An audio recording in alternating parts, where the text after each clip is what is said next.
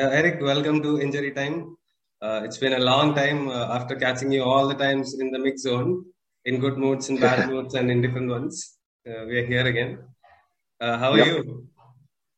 Great, mate. Great to see you. And we're still doing these Zoom calls, but hopefully we can do an interview in person again soon. But I'm on the other side of the camera now, so maybe I should be interviewing you, mate. I'm always up for pointers if you want.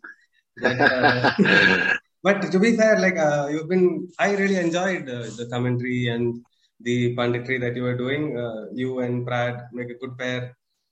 So how has this experience been changing from on the field to off the field? Yeah, thanks, mate. It's something I didn't really envision, to be honest. I thought I was going to be playing for at least another season with BFC, but that didn't work out that way. And I was just very, very lucky that, the day after that, we'd come to an agreement with BFC that I had a call from Star Sports. And, I'd worked with them previously on a few things. The Intercontinental Cup, I think I did a World Cup qualifier for India. So I'd done a little bit of TV work in the country before, and I kind of knew that I was going to lead into that later on in my career. I didn't expect it so soon.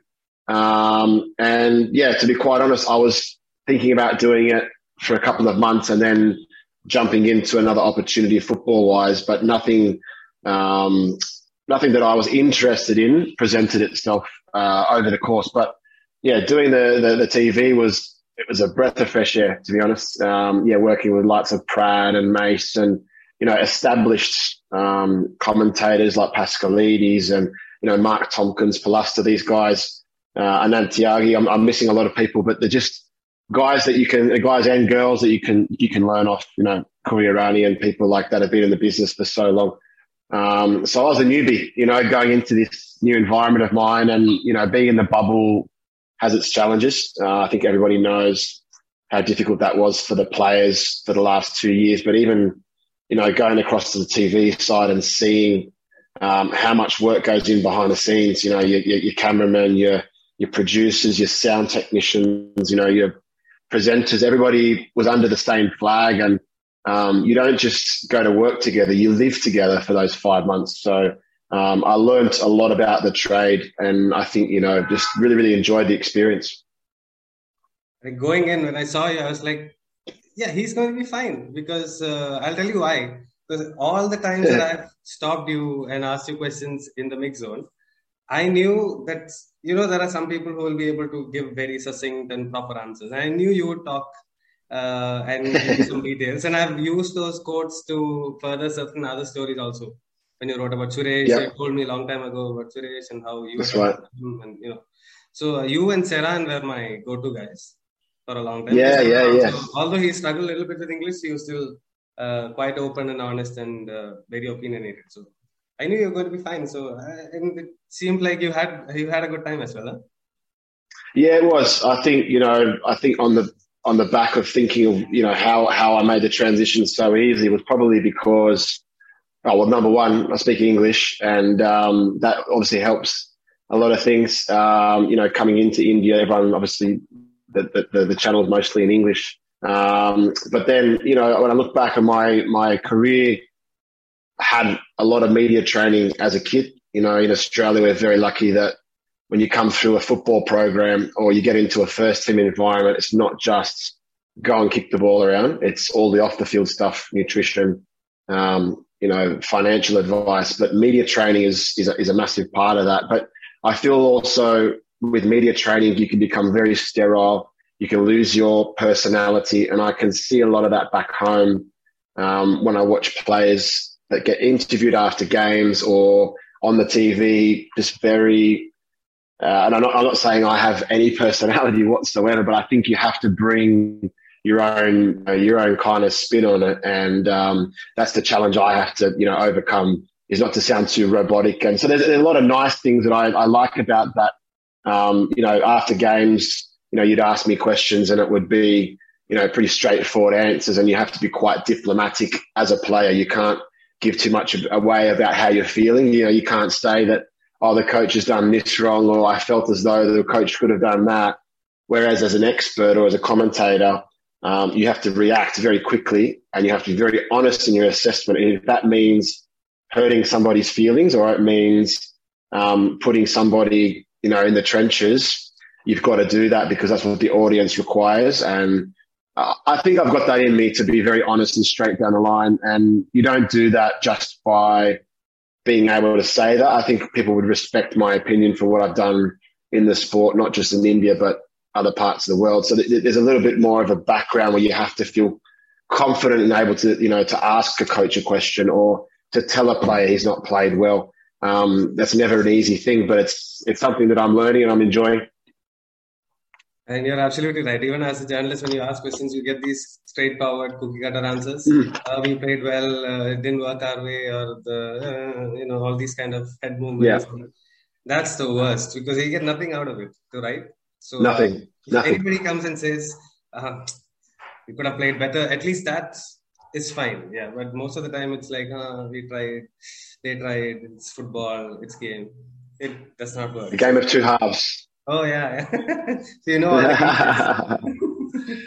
You try and steer away from them, to be honest. But the good thing about working with Star Sports and the guys on there, there's always a bit of camaraderie and a bit of banter as well. So we could be talking in the games or doing an analysis and to make it more interesting, try and put keywords in there that people are asking you to put in just for a bit of banter. And it's not stupid. It's not like irrelevant information, but you've got to keep it fresh. And I think that's the nice thing about learning the trade. It's not, when you're a player, I press the mute button and watch the game from an analytical point of view for my performance, or at halftime or full time. If you're playing, if it's your game, you're never listening to them because criticism from TV people is either, I'd like to think after being on that side, I respect, what I would say. But as a player, I don't think you can listen to TV people. You can't listen to media. You can't read newspapers. You can't go on Twitter after a game.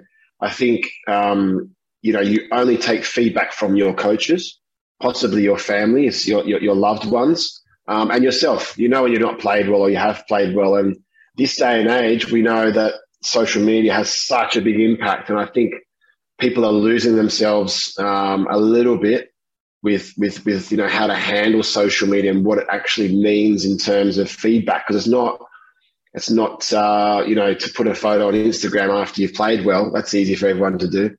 Go and miss a penalty twice in a game and then put a post out and say something. People. It's a very heavily sided feedback tool, I think, social media. So from my point of view, jumping from this side now, it's great to be able to give information, but I do wonder, how much of the players listening and how much of the coach is listening. But then you get some reactions in the post-match interviews and okay, the coach is listening to what I'm saying, Yeah, it happens to us all. I think because you guys are so eloquent and well-spoken, I think you guys are going to run us out of a job soon. No. Journalists, because you ask all the right questions. Because I thought this year, especially all of you, Darren and Brad and yourself, Miss, all of you asked really, really important questions, which we couldn't ask because bubble and whatnot. Yeah. Maybe next season when it's back to home and away, we can do that again. Yeah. So, hopefully, you guys don't run us out of business and we can continue. No way, mate. And I think that's so important. I knew as a player, going through the mix zone after a game, it's something that you look forward to because you, as a player, want to be important. You want to be a focal point for a team. You want to be the guy that walks out of the dressing room, win, lose or draw, and you're able to verbalize what's just taken place. And sometimes that's good and sometimes that's bad. Like when we played my last season with BFC and we were struggling, and I learned this now from being on the other side. There's not a lot of English-speaking people that can speak well enough. I mean, for interviews, they do tend to choose people that are able to handle themselves in front of the camera. But when we started to lose a lot of games, the buck was passed too much to me. People like Gurpreet and Sunil weren't doing enough media when the going got tough. And I can say that openly. I know that for a fact because his media team, Kunal and those guys are trying to protect them from the backlash. And that's part of their job to, get paid to do that. And that's not a slight on them. And, they will probably be upset me saying that, but that's not what I'm here to say. I think that season I was put in front of a camera so much, and then you associate bad form, bad luck, bad results with that one person. So I love that. I love the opportunity to speak. But at the same time, there needs to be a little bit of smarts with that, because if you are the guy you see all the time and they're doing well, they're doing well. He's the main reason. You can hear what he's saying, see what his mood's like. But if you're not doing well and they keep choosing you to talk, then you're branded, by the owners, by the fans as, there's Erik again. He's the reason. He's talking again. They're not doing. Why is he talking? So there's a lot of things to think about. You don't realize that until you get onto the media side, when you see the same people getting interviewed all the time, and you go, maybe they're using that guy a little bit too much. And now I'm associating that with good and bad results. Absolutely. I just wanted to ask you this. We'll get to the BFC stuff, but before that, your transition to a pundit.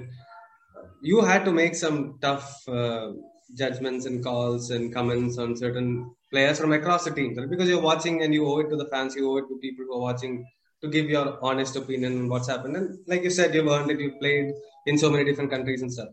So how was that transition, like for you to say this, knowing that most of these players you've known, you've played against them or you played with them? How was that transition? Well, first and foremost, you never badmouth Sunil Chetri. That's the first golden rule. You can't badmouth Sunil. No, but I think I found it very easy to give feedback or criticism to the BFC players, and I know for a fact the club would have taken that as sour grapes from my behalf. But to be honest, it was me being more comfortable knowing that if the players did hear me speak about it or heard me commentate, they would respect it or understand it a little bit more, because I played with them. I know they're better. I know they're more capable of that, or I know that they've done well. And I think if you watch the progression of my commentary and my analysis, I was never really negative about the players. I was never really negative about individuals. I was always quite complimentary, or I was looking at it still from a player's point of view.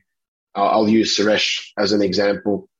I know he didn't have a good season. I know that he is capable of more. And why do I think that's the case? Well, I played alongside with him. Me and Dimas certainly brought him into the environment, made him comfortable, and gave him the ball at the right times, communicated to him at the right times. I didn't see that this year. I saw a midfield that was disjointed. I saw a midfield that gave him the ball in the wrong areas, and I saw him playing in a position that he just looks really uncomfortable. And that's just one example. But if Suresh ever listens to this interview, I know he can handle that criticism. He will agree with me, because he knows the people he had alongside him and the people he had alongside him this year. But that's also now his challenge to be a more mature footballer and say, why am I not getting the ball in the right positions? Why am I getting caught in possession? Why am I not making more assists and scoring goals? He's got the ability to turn that around and, flip it on that side and go, right, I'll take whatever this is that's going on. I'll find a solution to that. Some players don't have that ability. And they're the ones that if you don't hear commentators talking about, or if you don't hear analysts talking about, you don't care about them, they're not important, or that they haven't got it in them to be a better player. And I hated hearing that as a footballer. Even back home, I had a commentator that used to slam me all the time. It was like, I'd make 100 passes a game. I'd have that Edu Bedia role where I'd, never lose the ball, and we'd kill every team. We won the league twice in a row with Brisbane Roar.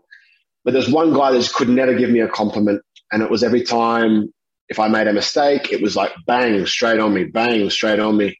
And in the end, I think I approached him, or my dad approached him or something online, and he just said something really quickly back, and it was like, I love Erik as a player. He's one of the best in the league, but I know he can be better, and I know he can handle the criticism, and I want him to be a better player.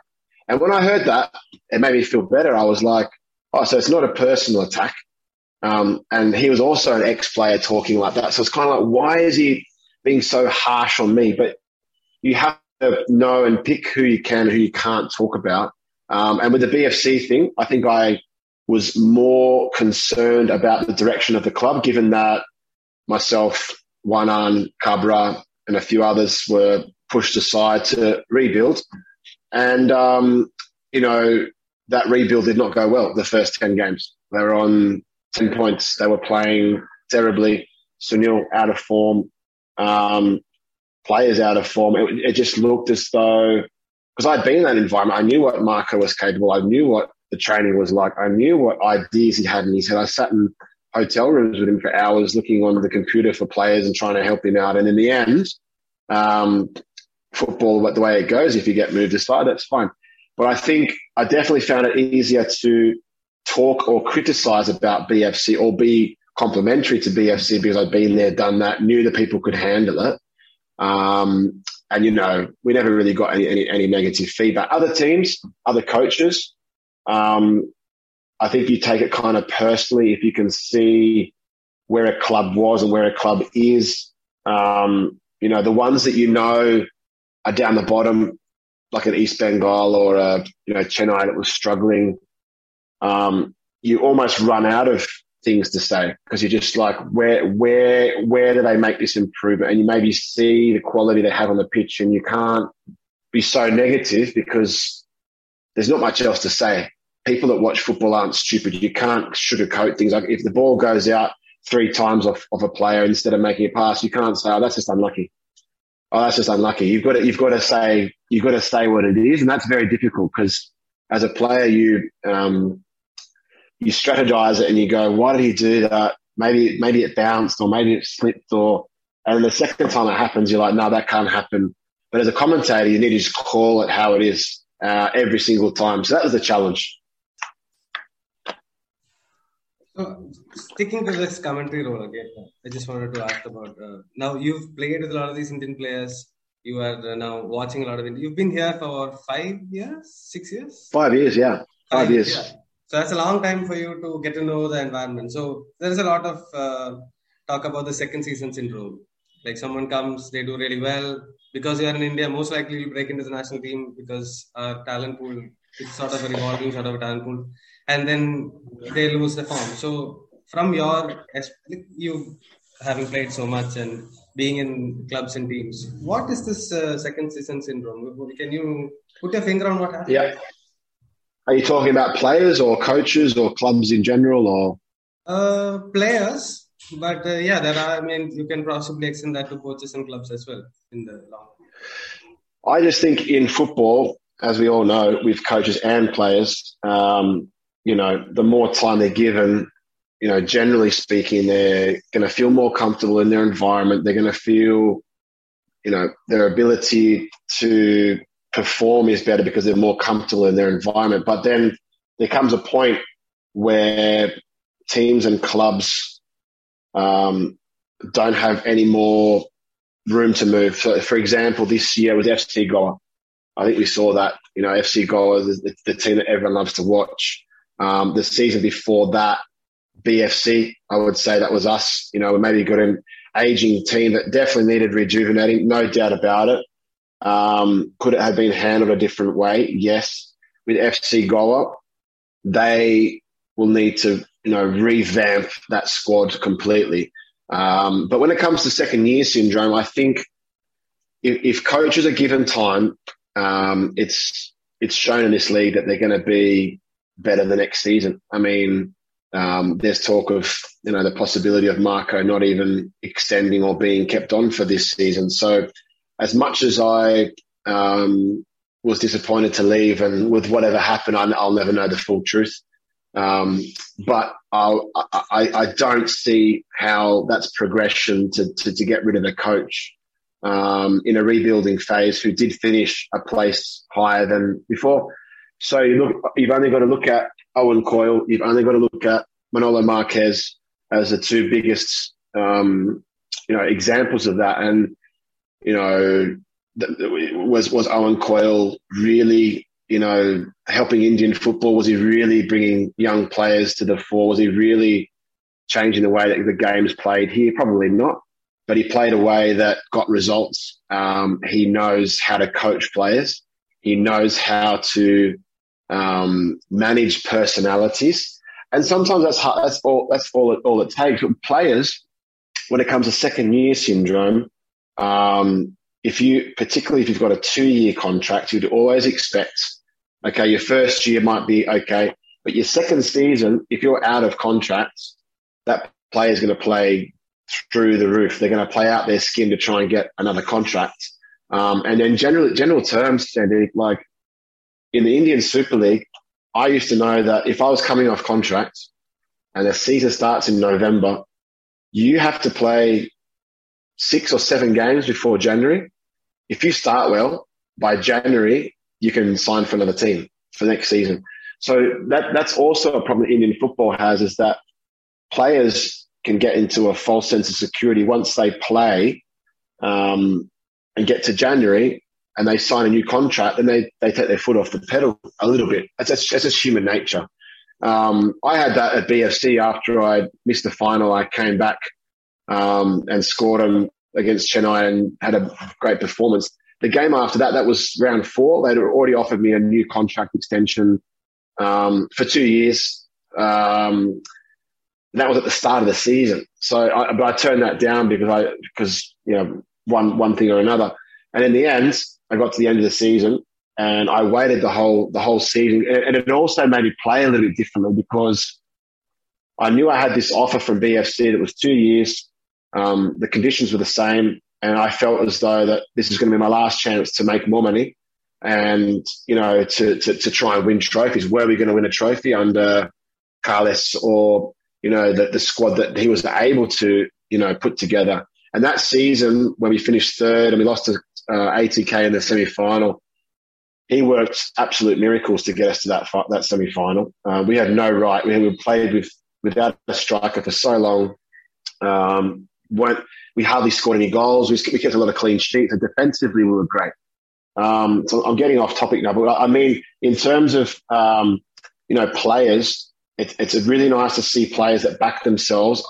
Players that are playing well will know I'm going to get signed at the end of the year by someone. There's talks, there's offers, there's this, there's that. The ones that can hold their nerve and push that aside and get to the end of the season and then make that decision, but you risk doing your ACL. You risk breaking your leg, and then what happens? You don't have a contract, you don't get paid, and maybe you don't play again. So it's a very fine line, but second year syndrome, I don't think happens a lot with players, but certainly with coaches. And I'd love to see, when promotion relegation comes in, it's a different ball game. But right now, if you're a club that's finishing last, anything below 7th, you could probably say that you need to rebuild unless they've had a strong finish to the season. But teams like BFC, now they're going to go with Carlos Pena at FC Goa. It's going to be a very interesting appointment. Will they give him time? A very young coach. But I'd hate to see BFC just, again, from the ownership and the leadership of the club, just knee-jerking into saying, well, it didn't work out the way we wanted, but they've blown up the whole squad. They've signed players with that manager, and it hasn't happened. But if it does happen, I'll be very disappointed because you need to give someone like him another year. And you've got so many young players in there that have had a good season. Can they now do it in front of fans? Can they now do it knowing that I'm an ISL player like Roshan, Parag, Bhutia, all these young players that are coming through? They'll also get a boost from that. Even the foreigners will get a boost. Ramirez, steady away number 6, but in the second year, he'll feel so comfortable and also playing at Kantirava. It's like, man, what a boost. So I think it's only going to be more positive, particularly for BFC. Everyone have that second year syndrome and see where it takes them. And then you look at the Indian players again. You've been here 5. The off season is longer than the season sometimes. How difficult is it for anybody to maintain levels, to improve levels? Even foreigners like you come here, you play for 5 months, and then I've seen videos of you training back in Australia and stuff, but still, if you're not playing with the team, it doesn't really help anybody, right? It's torture, absolutely torture, Sandeep. So, like, for me personally, I'm always a very honest guy with my work. And, you know, for those 4 seasons I played at BFC, the first year I think we had 8 weeks off and came back for the AFC Cup. That was great. The second year, I'm pretty sure we had another AFC Cup in that pre-season, which allowed us to come back after a couple of months, which wasn't too bad. The third and the fourth season, sure, the third season we had, we had something like 5 or 6 months off. And then last year with COVID, the year before, it was 7 months. And, you know, players, and I've heard coaches come out in the media talking about this, players in general, you need to be playing for 10 months of the year. When I was playing in Scotland first started my career when I was 20, 19 and 21 across there, playing 45 games a year. You're playing Saturday, Tuesday. You're not training a lot, but you're training every day. You play 45 games a year, man. So in the space of 3 or 4 years, you're playing 120, 150 games in your career. Some of these boys in the ISL won't get to 150 games in their whole ISL career. So the league itself has identified this. It doesn't seem as though they're going to extend or expand this year, which is disappointing. But I understand the challenges in the country with timings with the rain and the cricket and all that. I understand that. But to go back to your point, exactly what you said, if you're not playing with a team, you're not getting better. So as players that are not in the national team, and that's great that Igor's picked 41 people to go and train, great. What about the other 150 players they've got? These guys are sitting, running on roads, training on artificial, or doing nothing, sit on the beach and doing the wrong things. But that's where, been speaking with Pratt a lot about this, is to try and, engage in getting into the market in terms of doing some sort of training for these players, like getting in some sort of academy for off season, or at least just before you start in pre-season to come in and do a bit of work. Because I personally would train way too much when I was back home.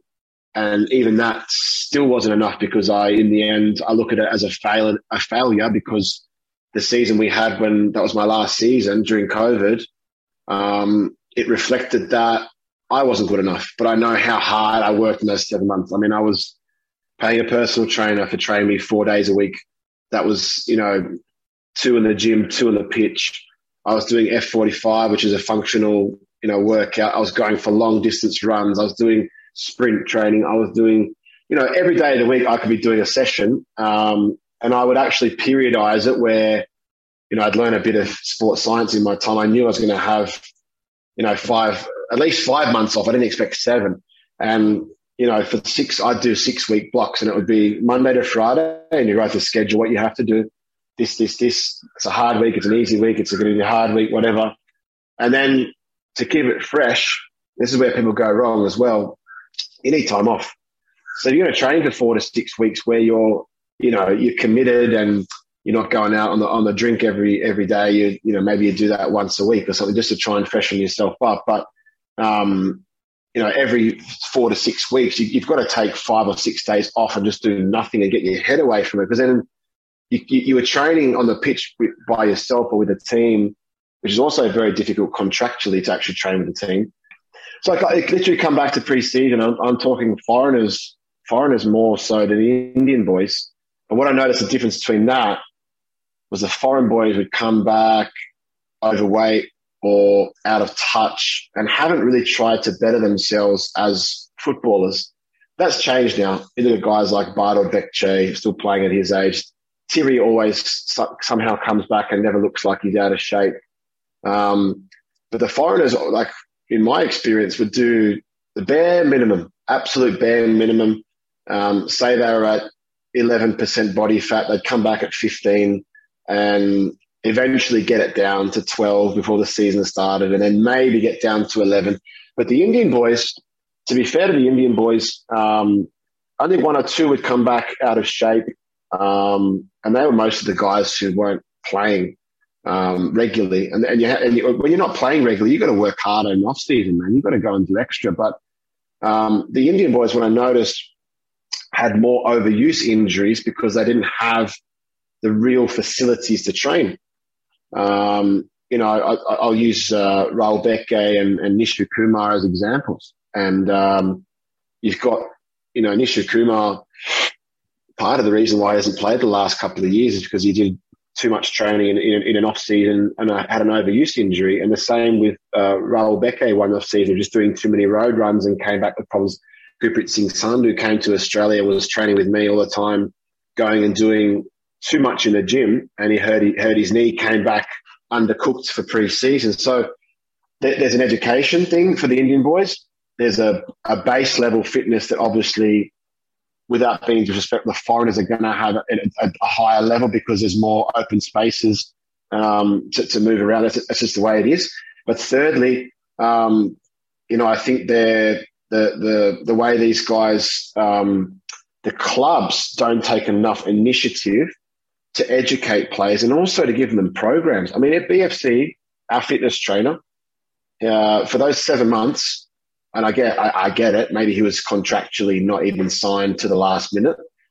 We didn't have a training program for 6 of those 7 months. And in the last minute, you get an email saying, here's a training program before you come in for pre-season, train this much, 3 sessions, 5 sessions, whatever it was.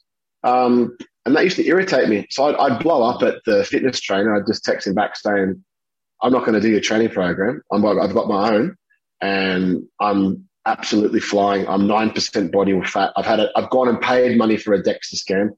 I'm training 10 times a week. I'm playing with the team. So in my head, I came back for pre-season ready to go. Give it to me. I'm ready to show you I'm better than last season. But some players haven't got that mentality to come back and go, I'm ready to be better than next season. It's the way you have to think. You've always got to think, I want to come back better than last year. I want to have a better season than last year. But some people turn up to pre-season and go, I'll get fit in pre-season. That's what pre-season is for. And you might get away with it for week 1, week 2, week 3. But in week 8, when the season starts and your body gives way because it's not used to doing blocks of work, it's no coincidence that some players break down. Yeah. And also, there is this lot of hype about improving Indian players. They can go abroad and play England, Australia, China, Japan. I mean, I don't really buy into this. Maybe one of the lower divisions. What is your take? You played in multiple countries in Asia. You played in Scotland. You played in India. Yep. So you know the levels that is needed. Yep. Difficult to answer that question in terms of what league is better or the style or what it's required. Without being disrespectful, the Indian Super League is the easiest league that I've played in. And I mean that from a point of view that it's only 20 games for three out of the 4 seasons I've played. It was 18 games. And as a footballer, literally, you probably get going around 6 or 7. You start to go, I'm not worrying about the clock anymore. I don't have to think about 90 minutes. When you get to round 10 or 11, you're in. It's just like, I feel like this is what I've always done my whole life. I don't have to think about anything. Then you might have a little dip, 17, 18, 19th round. And then you might need a bit more of a rest then to pick yourself up. That's why you do pre-season like this. You just don't do pre-season here and go like that and try and start. You always go up and down in pre-season and the off-season, because in the season it's impossible to go like that, playing 90 minutes every week. You're going to be like this. So the ups and downs of Indian football, there's just not enough time to do that. So, at some point, there needs to become, something done with periodization in terms of pre-season for teams. And I think that's why I was really disappointed with the way that, BFC approached it that year with COVID, because it was just not about turning up, putting 4 weeks in or 6 weeks in. We only had 3 weeks, mind you, that season. Can you imagine having 7 months off without a training program and 3 weeks to start a season? You might get someone that goes like that, and in round 7, unbelievable game, man of the match, what a performance. Round 8, he's great again. Round 9, boom, 10, he's injured. He's out for the season. So there's not that thought process yet in the country, and that's why we talk about bringing foreign coaches, but you don't need to bring foreign coaches to do that. You don't need to bring foreign, because at BFC, that was a foreign fitness trainer that had no real experience in terms of, he'd been there for a couple of years, but he was a younger guy and whatever else. But in terms of going to other countries as a foreigner, I'll use China as an example. If you don't get results, you're out. If you don't play well, you're out. And you take that risk as a foreigner. So you're going there as a 3+1. Maybe I'm the +1 player in the team. And, if you're not performing or the team's doing poorly at the next break in the window, you're out. They'll do something to get you out, or they'll pay you out, or they will make you train with alone or put you in the second team. And it's happened to me on more than one occasion in my career. So to play in a place in other countries in Asia, it's more cutthroat. And I think the respect level for the foreigners is a lot less. In India, everyone seems to be a bit more team orientated, and you're a teammate and you're this. That's why it makes me upset when I see people like Jonatas, blowing up and doing what he did. Or I see people like, a Krasniki coming across and, being the attitude that he had, thinking he was, God's greatest gift. You can't come to India and think you like that. You have to come with an approach that I'm here to help the team. Yes, I don't have to feel the pressure of being any better than any other player. But if you don't give 100%, if you don't adapt, or if you don't at least, integrate with the squad, then you're not going to be liked and you're not going to be respected. And there's too many foreigners that have come maybe to India thinking, I'm in China, I'm in Thailand, I'm in South Korea, and I have to be away from you guys because eventually you're going to stuff me over. And when we don't get results, you're going to blame me. There's a very big, it's a bit standoffish. But what they don't realize is that in India, you don't have that. You don't have that standoffish relationship. You're very much together with the boys. Everyone's welcoming here.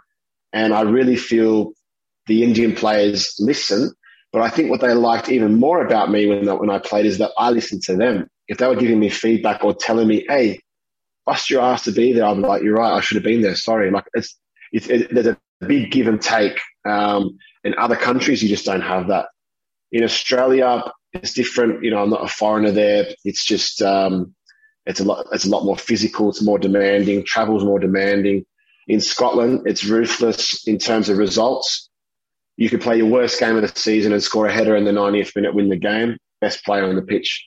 The same performance the week after and you lose, you're the worst player on the pitch. So, it's results based. Until this country and Australia, to be quite honest, until they get this promotion relegation, we won't see a real hunger. You won't see a real desire for players to push themselves so much because they know they're going to have a contract next season and they're going to earn the same money or if not more. And the players I'm talking about that are getting recycled about the league and the teams down the bottom. They're players that shouldn't be playing. But that's such is the nature of the league at the moment. Now we finally get a little bit about BSC.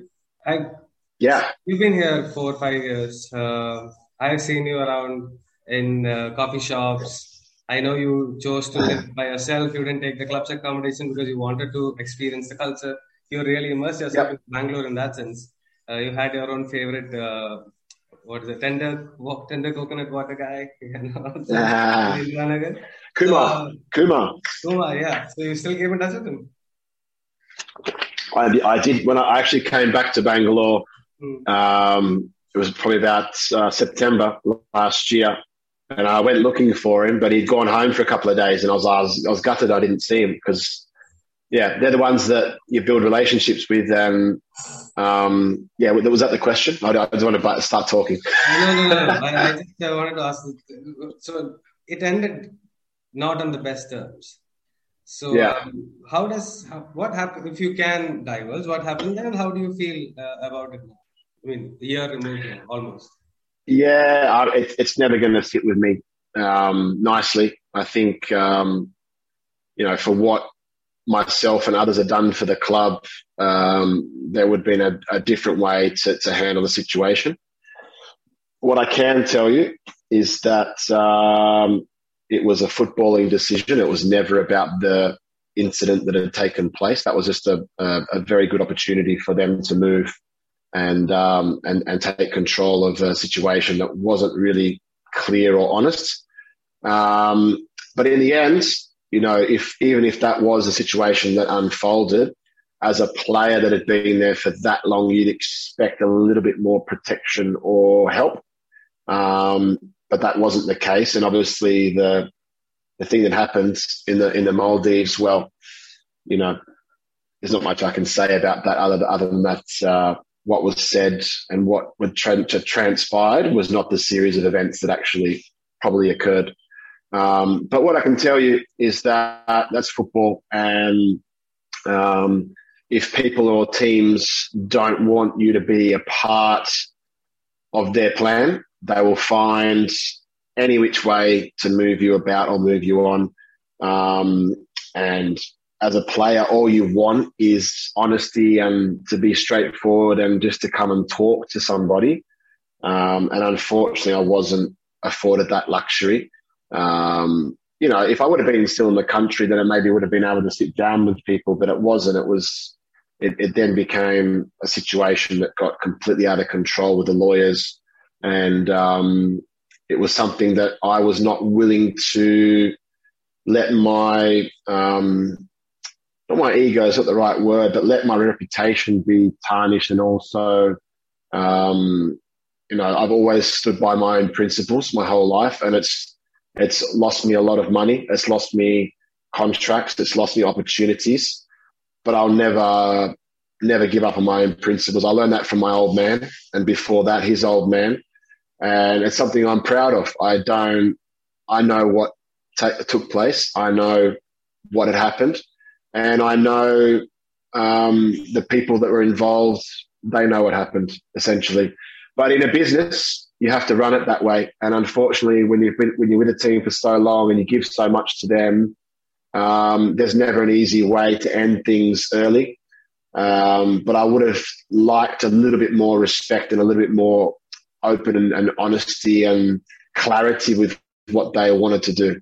That being said, I had options to move during that period, which I also took upon myself to not do, because I was trying to be loyal to the club that had employed me and taken care of me and given me so many great moments. And at the same time, the opportunity to go to another club just never really, and they were rival clubs. It wasn't just like I'm going to go and play with SC East Bengal. It was, rival clubs. So it was a little bit of that.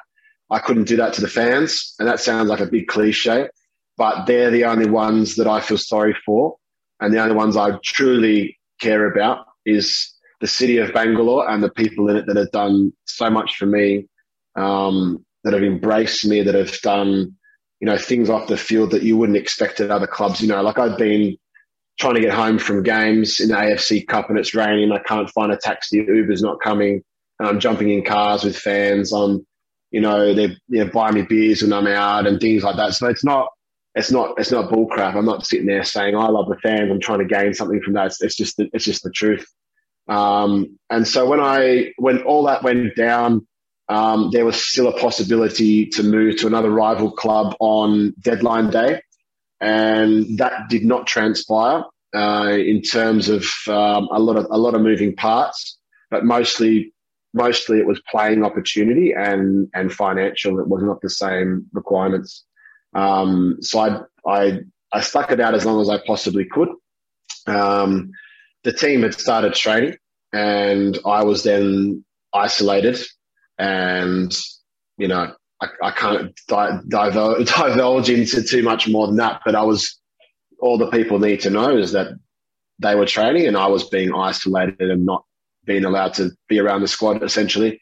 And then I had a problem because I didn't have a team to go to, and they wanted to obviously bring their own players in, and the registration period was coming up, so they knew they had to get rid of me to get their players in whatever the coach did. And there were a lot of things going on in the background, Sandeep, legally, that I think people like the coach and the hierarchy at the club who I'd become close with were not being I was not in contact with them for 5 or 6 months while this was going on. That was the most disappointing thing. And there are people that I'll never shake hands with again, which makes me, emotional talking about that or saying that. But I won't give them the time of day because there was a way to do things, and I get it legally and all that. They probably couldn't have. And then only really tried to make an effort after I'd agreed terms, whatever it was, to move on. And I didn't really speak to them then either. So it obviously hit a really strong chord with me how it ended. And then the problem became that I was isolated so much and treated with the way I was treated so much that I was not going to make it till January to find another club, and they were not willing to give me the time. So we came to an agreement to move on. Unfortunately, that meant that I was stuck between September and January. So you're talking 3 or 4 months. I've got to be training again, looking for another team. Who's going to be looking in India at that point in time? Because in January, if you're a bottom dweller, you've got 6 games left. And a player who's not played for so long and who's my age, it's very, very difficult to find a club. And then what happened was really, really nice. It was, a tough parting of ways. And then literally the next day, the TV company called me and said, you need to come and work with us. We need to get you long term. Laid out the carpet, and I never looked back. But then I still went into that bubble thinking I was going to move in January. So I was training, every day. And then it just became more difficult to travel every day and train myself. And the more I got involved with TV, the more I liked it. I had an option. I had 3 options to move in January to other countries, India. I didn't take it. I thought that was the wrong way to go. And obviously my levels have gone down to a level I'm not used to, and I'm okay with that. I'm turning 36 in a couple of weeks, and I know that my best years are beyond me. But I still felt I had at least another year or two, particularly in the ISL, to give something back. And I knew in my head this final year of my contract at BFC would be my last. And I look at it as, their loss. I don't look at it as anything else. It's their loss that I didn't play.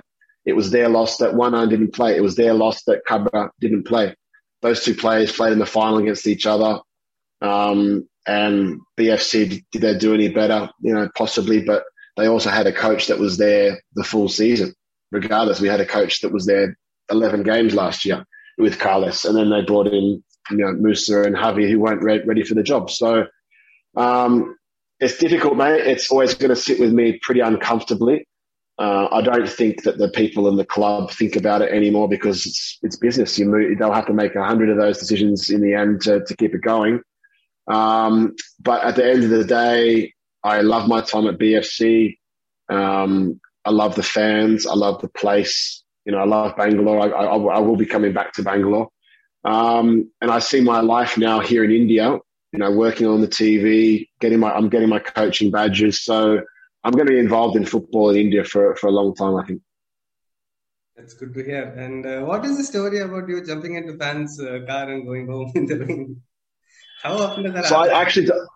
No, it never happens because I don't, you don't want people to know where you live. But I think everyone kind of knew where I lived anyway by that stage because walking around Indiranagar and people are stopping me on the street. But I feel sorry. I can't remember the people that I was with. I was definitely with, what's her name? Varsha. I was definitely with Varsha. She was there, and I'm sure a couple of her friends drove me. And then, that was the one time that, I would probably allow that to happen, but I was so desperate, and I could see that it was pouring with rain. I was never going to get home and get a taxi, and I just played 90 minutes. So I just wanted to get home. And, but it was like that, mate. And, people in India, even now in other cities I've been, if they know you, they're so respectful when they come up and speak to you. They're not in your face and like, let's get a photo just for them. And you're generally pretty educated fans in terms of knowledge about the league. Some places around the world that would just be, get a photo because everyone else is getting a photo, or go, oh, that's that guy that I forgot your name. Like, people here, you generally feel the love, and I can't wait to go back to Bangalore. It's awesome. Like, I don't want that attention, obviously, but I like to go out and actually engage with fans, even when the stuff was going down with me with BFC, to actually talk about it with people, with what I could say, and tell them that this is happening and thank you for your support. And you don't, as a football player, you don't generally have that to and fro relationship. So I think I knew when I first landed in Bangalore, when the fans met me, that haven't even seen me play yet. There was about 30 of them there with signs, and I'll never forget that. And that's why I wanted to be so engaging. Obviously, there's a line that you can't cross in that relationship. You have to keep things very private sometimes. But now that's finished, I'm looking forward to being back in Bangalore and mixing with the fans again. So I'm just going to ask you a few quick questions. Cool. Questions is the answer is up to you, quick or not. Carles, so how would you look at the time with him? Because he was a coach, and like Roca came in, Carles was number 2, and there was a whole AFC run, and the next year Roca, you guys went to the final and you didn't win the final. He took over and won the final, but the style of play completely changed. Everybody kept thinking BFC played possession football, but you were a lot more defensively solid and counter-attacking, and got really strong in different ways. And smart with the referees also, which not a lot of teams in India are. Mm-hmm. So how was Carles and the time that you had with him? He's the most intelligent and diverse Spanish coach I think the league has seen. I think he was able to identify within the squad what we had and what we didn't have. So the year that we won it, I mean, he had Jerry Zaragoza, who was an amazing assistant coach. He has to take a lot of the credit as well, because those two together, strongest combination that's worked in this country in terms of training, relaying that message on a daily basis in video sessions, the positivity they both had, and they bounced off each other. You need to have a 1 and a 2 in India. They've missed a trick the last couple of years by saying they need to have an Indian assistant. And I can tell you, if you want to be serious about this, fine. But the Indian assistant coach, they're not serious about this at all. It's just a thing for Indian coaches to sit there and watch and learn. But not many coaches engage and go, let's work together, let's sit down together. You take that session, you take that. That there's not that respect level with a lot of foreign coaches. So I think that season when he had Jerry, it was like we knew we'd go into games. How many are we going to score today? It was like we had Miku, myself, Dimas, Saran, Wanan, a few others, and you just knew. Oh, geez, we used to come out of training sessions and just go, we're going to pump this team tomorrow. You can just feel it, because the training sessions were tailored in a way that here's what we had on the video, here's what you did wrong. In the training sessions straight away, the first day back, we're going to rectify it. We're not going to say, Eric, you did wrong. We're going to do a passing drill. We're going to do a possession drill and break it down and say, see on the video we just showed you. It sounds simple, but so many coaches don't do this. And it was like, see what you did wrong there. We're going to slowly, 2 seconds. So many coaches don't do that. They don't literally turn up and, analyze the game. They do that and they put it in a video. Some can verbalize it. Some can point fingers and tell you, but not many put it into practice directly and go, this is what we did well, and we'll go out on the training pitch and go, we're going to do it again because we feel it's going to work against this team this weekend again and again and again. So a lot of it was like building confidence, but the strategy behind that, you had great staff. And I think investment in staff is huge here. If your club wants to sign Roy Krishna and David Williams and spend the money they're spending, but not have a top-level physio or a top-level sports science guy or a top-level assistant coach or a top-level coach, all these things make a massive difference. And I think Carlos didn't struggle the year after that. He recognized that Jerry wasn't there and put his own spin on what he was doing, but was able to go, we haven't got Miku, he's injured, or was he there? I can't remember. We'll have to play with Sunil through the middle. We'll have to play with Vedanta here, and we'll have to play counter-attacking football. There's not many coaches, especially Spanish coaches, that go, we're keeping the ball, and then the next season go, boom, we're going to play counter-attack because this is the way we have to play. The players that we have, this is the only way we can play. Too many players I've seen, too many coaches I've seen in Spain that have come here.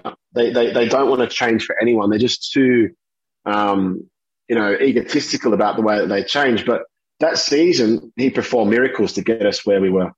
And then after that, the COVID year was very difficult. I think the COVID year, he really, didn't have a lot of tools at his disposal. The pre-season was garbage. We had 3 weeks. And then you had players that, that weren't really signed correctly. The foreign boys is one, but the Indian players is another thing.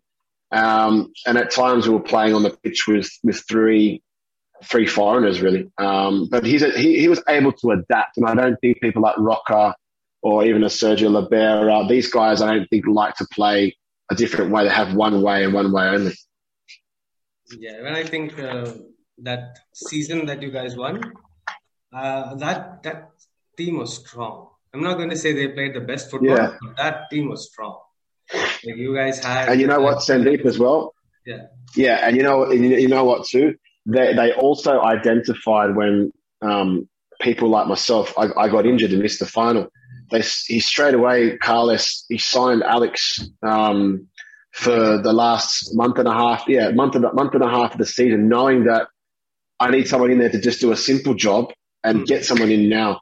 BFC in recent years have taken too long to manage a situation or pay someone to leave, or the whole situation with Christian Opsted and Deshaun Brown, absolute shambles. They got rid of the wrong one, and in the end we were stuck with somebody that wasn't ready for the level or couldn't perform for whatever reason, and then just decided to go, oh well, the season is done. We'll put the kids in. We'll let Musa take the team, and we'll play 4-4-2 and just let Vedanta find his form.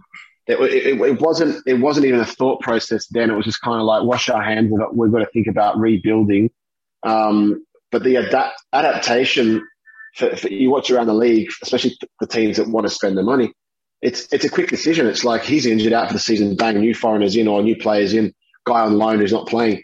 I think BFC's decision making became very lackadaisical in the last couple of years, but they don't want to spend the money.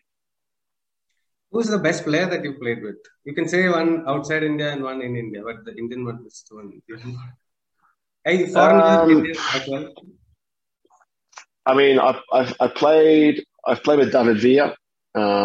He came to Melbourne City for 4 games. He was meant to be there for 10, and I'll never forget when he first arrived to Melbourne for his first training session. He played in the Champions League final 3 months before this, and he'd signed with New York City, so you put him on loan just to keep ticking over, and he's turned up with his personal trainer to, warm him up and everything like that. It was something you'd never seen before, but he'd got a flight from New York to Melbourne. You can imagine how long that is. It's something like, 2 days.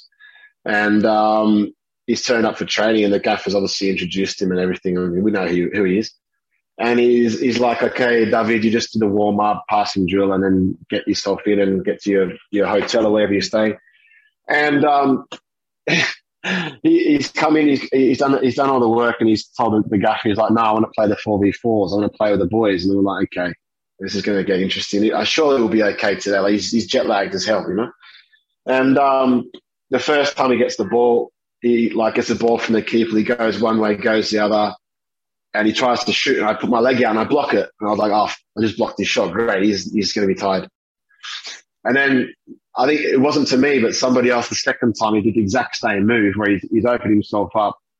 He's gone to shoot, and then the guys sucked him in. And David Villa's like it was a goal that I'd never seen before. It was just kind of like a reverse whip over the top of the goalkeeper. You know, in 4v4s they're so small, right? And this goalkeeper was tall, but somehow he whipped this ball up and over the goalkeeper, and the goalkeeper didn't even see it. He just kind of like looked at it, and we've all just turned around and just gone, oh my God. And it was not that he was brilliant all the time, but it was just his timing, his weight of the pass, the simple things done every single time. And then he produced some sort of technique that we didn't have, that it was just, you try and do that technique and you might hit the ground or might hit the kick. Every time it was like boom, top bin, top side netting. And that's what you get at the top level. You get those players that you have to shake your head, and that's why you know that at the top level. But in India, I mean, Miku was special.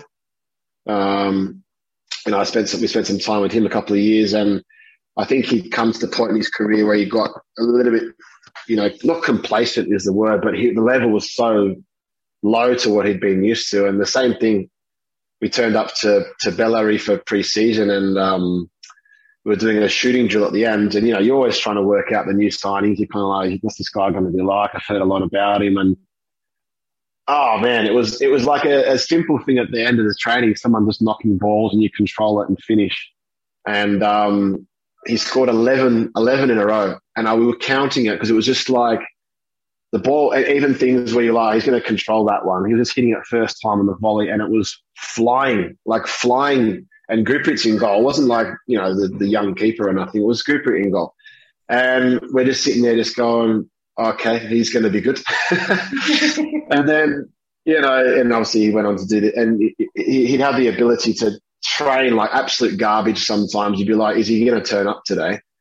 And then he'd get the ball and just dribble from the halfway line and somehow score a goal and take it around the keeper. And he had that ability to turn it on. And I don't think there's many. Something very South American about him, no? The way he moves. Yeah, very South American, very arrogant, lazy. Very lazy at times. He was lazy, but then, the coaches also had that debate, Jerry and Carles, about, sometimes he looked like he was doing nothing. But if you watch Messi for the first 5 or 10 minutes, he doesn't do anything either. He's napping, Yeah.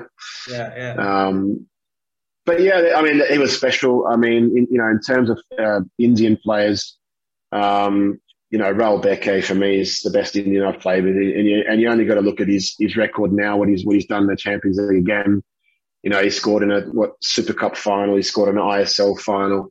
The first Indian to score, and in the Champions League. And you just watch the way he's very graceful, and he's got a body that it looks as though hasn't been built here, and that's not being disrespectful. But you can see he has a lot of muscle issues, but just the way he controls and glides with the ball, it's something you can't even be taught. I don't think. He just has an ability, confidence that you don't expect when you see him receive the ball. You go, I'm going to go and close him down. I'm going to get the ball, and then he somehow gets the ball. So as a defender, I don't think there's better than him in the country. You can talk about the big brutes, that centre halves that are coming through, like, your Homi Palms and, your Sana Singhs and all these guys. But for me, Raul Beke, hands down, because he produces in the big moments. He scores goals, and that's what people remember. And, the other one obviously is the captain. And even his little blip there, he still showed enough class to do what he's doing. But he needs to be now managed, and I mean that with respect, by the next manager or Marco. They need to manage him in terms of playing in a system or a position that's suitable for him. You can't expect him to play out on the left and dribble people with pace at his age. Yeah. So, what about Khabra? He's a character. Yeah, he is. I love him. He's one of the best teammates I've ever played with because when it's time to work, it's time to work.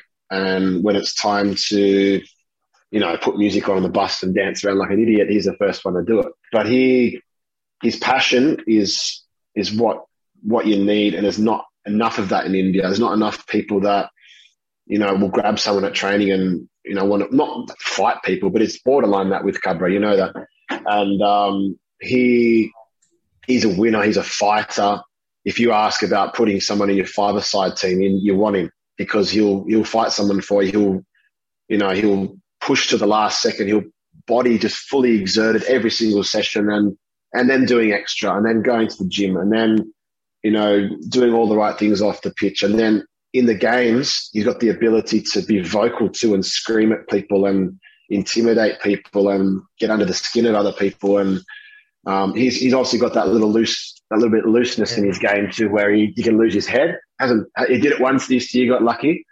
But in terms, and I was just so happy to see him move from a situation that was also not suitable to a team that he, thrived in and in the end dragged forward. He wasn't a guy that just turned up and was ending his career. Cabra's got, 3 or 4 years left in him.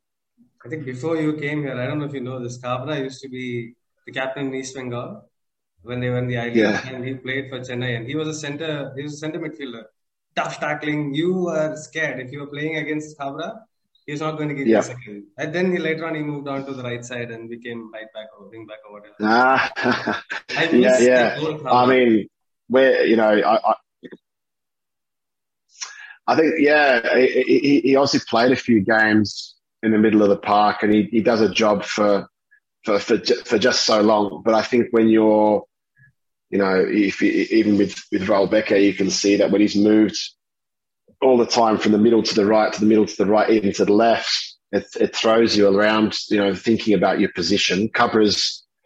He's got an engine and he's got a tackle. But I think his best position is at right back, and he knows that too. And he's a marvelous crosser of the ball. He can cross a ball.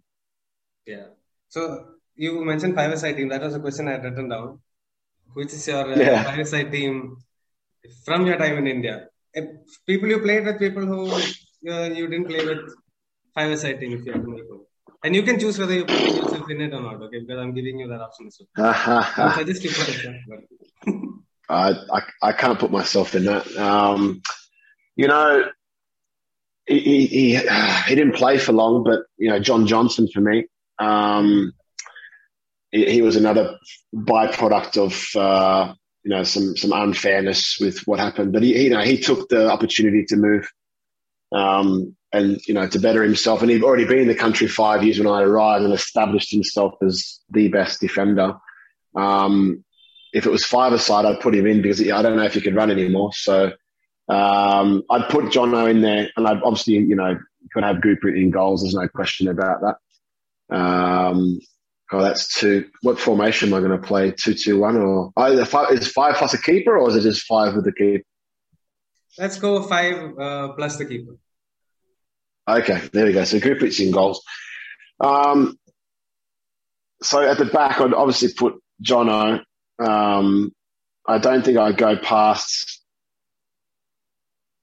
someone like a one-arm just because they're, two guys I've played with, and then those two together were unstoppable when they were together. I mean, the hug that you had with Yonan after you won the title, such a nice moment, I have to say. I saw it and I was like, this is a nice moment. Yeah, it was nice. Prad got a good photo, and it's unlike him. He usually takes really bad photos. I'm trying to think in the middle of the park here. I mean, I'll go further up. Sunil's obviously in there. He's a guy that you want in a five-a-side. He never loses games. He's hungry all the way through to the end. Miku's obviously going to be in there.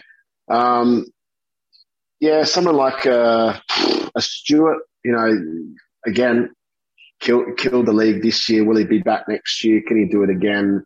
All those sorts of questions. But you need a creative player. I'd probably put him in. And you need a midfielder. So, yeah, difficult one because in a five-a-side, you're not going to put another holding midfielder in if you've got two defenders, are you? So I'd probably put someone like a Tupper in. I like him. I like the way he moves. And, you know, he's got that ability to arrive late and unnoticed. And, you know, for me, he's, you know, a special talent. I think he's done the right thing staying at the club, at his club. I think it's the right move. I'm sure he would have had more money to go to other clubs. And, you know, he's made a very smart decision there. So that'd be probably my 5 or 6. I like the fact that he stayed because I feel like there has to be some talismanic players in clubs, which we don't have all that much. If you look at it, like you look at Sunil as Mr. BFC, but beyond that, Thapa is the guy who is Mr. Chennai. Right? The rest of he is. Yeah, I don't know him that well. I don't know him at all. I don't imagine him as being a vocal leader, but he definitely leads by example. You watch some of his performances and he runs when you don't expect him to run, and you know the players feed off that. I've played under many captains that don't speak, but you watch them on the pitch and you go, oh man, he's going, I got to go. He's pushing to the last minute, I've got to go. And they're not doing it for show. That's just their energy. And sometimes you've got to match that energy. This is the last one. You have to tell me the funniest thing that has happened to you on a football field. Because you've heard some funny stuff. Yeah. Like Habra, you know what? Habra is playing against a Brazilian player. I think it was a derby game, Mohun Bagan East Bengal, I think. And they said, you have to take care of this guy. So he didn't know what to speak to him. That guy didn't know English, you know. So Khabra, I think, went and did this.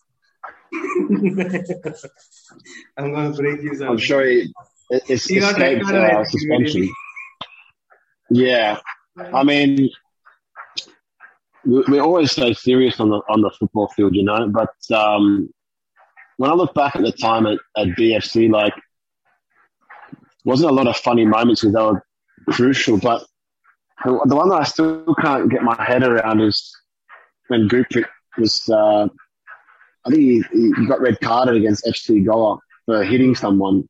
And if I would have been a neutral, I would have laughed at that because I didn't at the time. I had to run for the next 65 minutes with 10 men. And but I remember that happening and just going, well, what went through your mind there? I think he picked the ball up. Was it Coro or was it what's the other bloke's name? The Spanish boy. It was Lanzarote. Yeah. And it was a nothing thing where he just kind of got bumped, and I think he went to hit him, and the ref sent him off. And I was just kind of like that was my second game or third game in India, I think it was, and I was like, what is going on here? Goalkeepers are hitting players and getting red cards, and that for me that was a pretty funny moment, but nothing else really stood out, mate. We were pretty serious. I'm sure you guys talk to each other, right? Your opponents during the game, wherever you want to be playing. In Scotland, I'm sure in Scotland especially you'd be talking a lot. Sure. So that's got to be some really funny stuff there. That's what I generally look at, because you don't have that level of banter in Asia in general. It's so serious. It's a lot at stake. I've been in teams in Scotland where you've got to pass a coin in the 90 minutes. You've got to run with a coin in your hand, and you have to accept it if you receive the coin, and you play with the coin in your hand. And at the end of the game, if you're stuck with the coin, you've got to buy the first round of drinks for everyone at the pub. So literally, you're at the 90th minutes, but you're winning 2 or 3-0, and you're running away from people. Who's not sure who's got it. So you're trying to stay away from your own teammates. You see someone come close to you, you start running away. So I thought that was a brilliant one. But you'd only do that if you knew, like, you were flying or you're doing well, and you wouldn't do that if it was a big game, obviously. So that was quite fun. I mean, the camaraderie in the dressing room, they talk about the dressing room. Very toxic in the UK, it must be said. Players will tell you there's a lot of things that go on that's not pleasant. But once you're accepted and you're a first-team player and you're winning, it's a pretty nice feeling. I think a lot of players, when they stop playing, don't have that ability to adapt to the next level. So for me, that's been a nice thing. I don't miss the dressing room that much, you know. Yeah. So Derek, you've given so much of your time, and That's okay. And I have to say, the next time you come to Bangalore, we are going to Third Wave. Okay. Have coffee. Just Sounds good. give me a shout out, or beer, like a good brewed beer, right? Okay. No, I'll be down shortly, mate. I'll meet you in Tweet somewhere. Yeah, absolutely. I'm looking forward to that. Otherwise, we'll see you next season as well. Hopefully, home and away, people are back in the stadium. We miss football. I'll be very honest to you.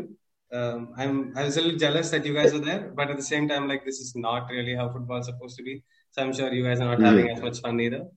And we miss, like, there's a disconnect between fans, I think, to an extent with most of the clubs. But it was great to see people back in the final. Like, that whole thing was yellow. So we're missing it. We're missing actually. Yeah. And we watch all the local I can imagine. So at least for me, I can go as the local leagues. There's a ground next to me with like a 5-minute walk. They play 7-a-side football. So sometimes I go and watch there also. Like, this is good. Great. You want to hear a funny story? Yeah. We leave. Go. We were talking about players not getting enough time to play. So back in the day, we had up until maybe just before 90s also. There was these guys who would be contracted to clubs. They would play the local leagues. We didn't have a single national league like the ISL. So they would play in the Calcutta League, and then they'll travel, play the Durand Cup, the DCM Cup, Scissors Cup, Rovers Cup, all these different cups all over. So you just travel around for that in different cities. But you play a local league in Maharashtra, Bangalore, whatever.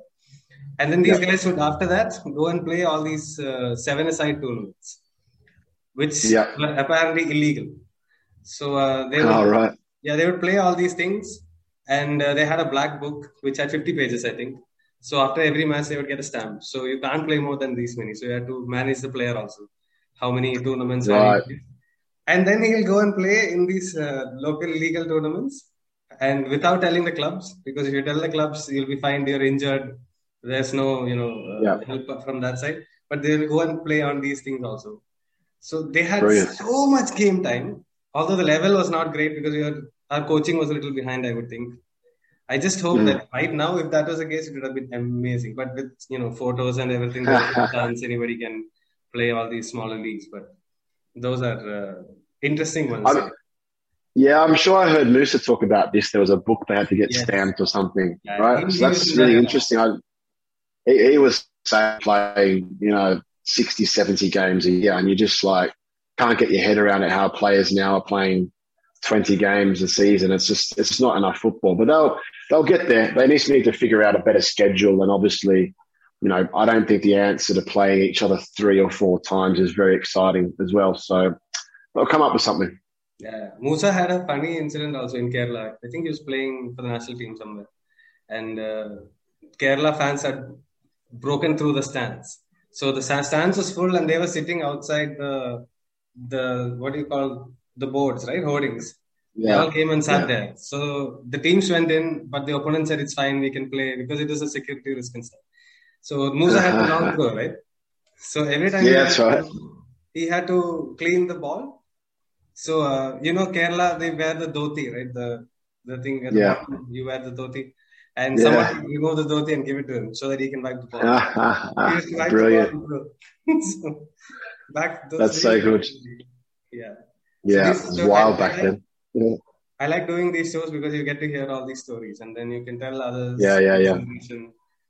Who absolutely football. Like, listen, this is fun. Usually, it's the stuff off the field, mate, that you remember them rather than on the field. So it's nice. It's a nice memory, Yeah. So I'll catch you soon, Erik. Thank you so much for your time. Yeah, mate. No worries. Sorry it took so long to get to you. So I'll hopefully see you in Bangalore soon. Absolutely. Whenever you're here. Thanks, Sandeep.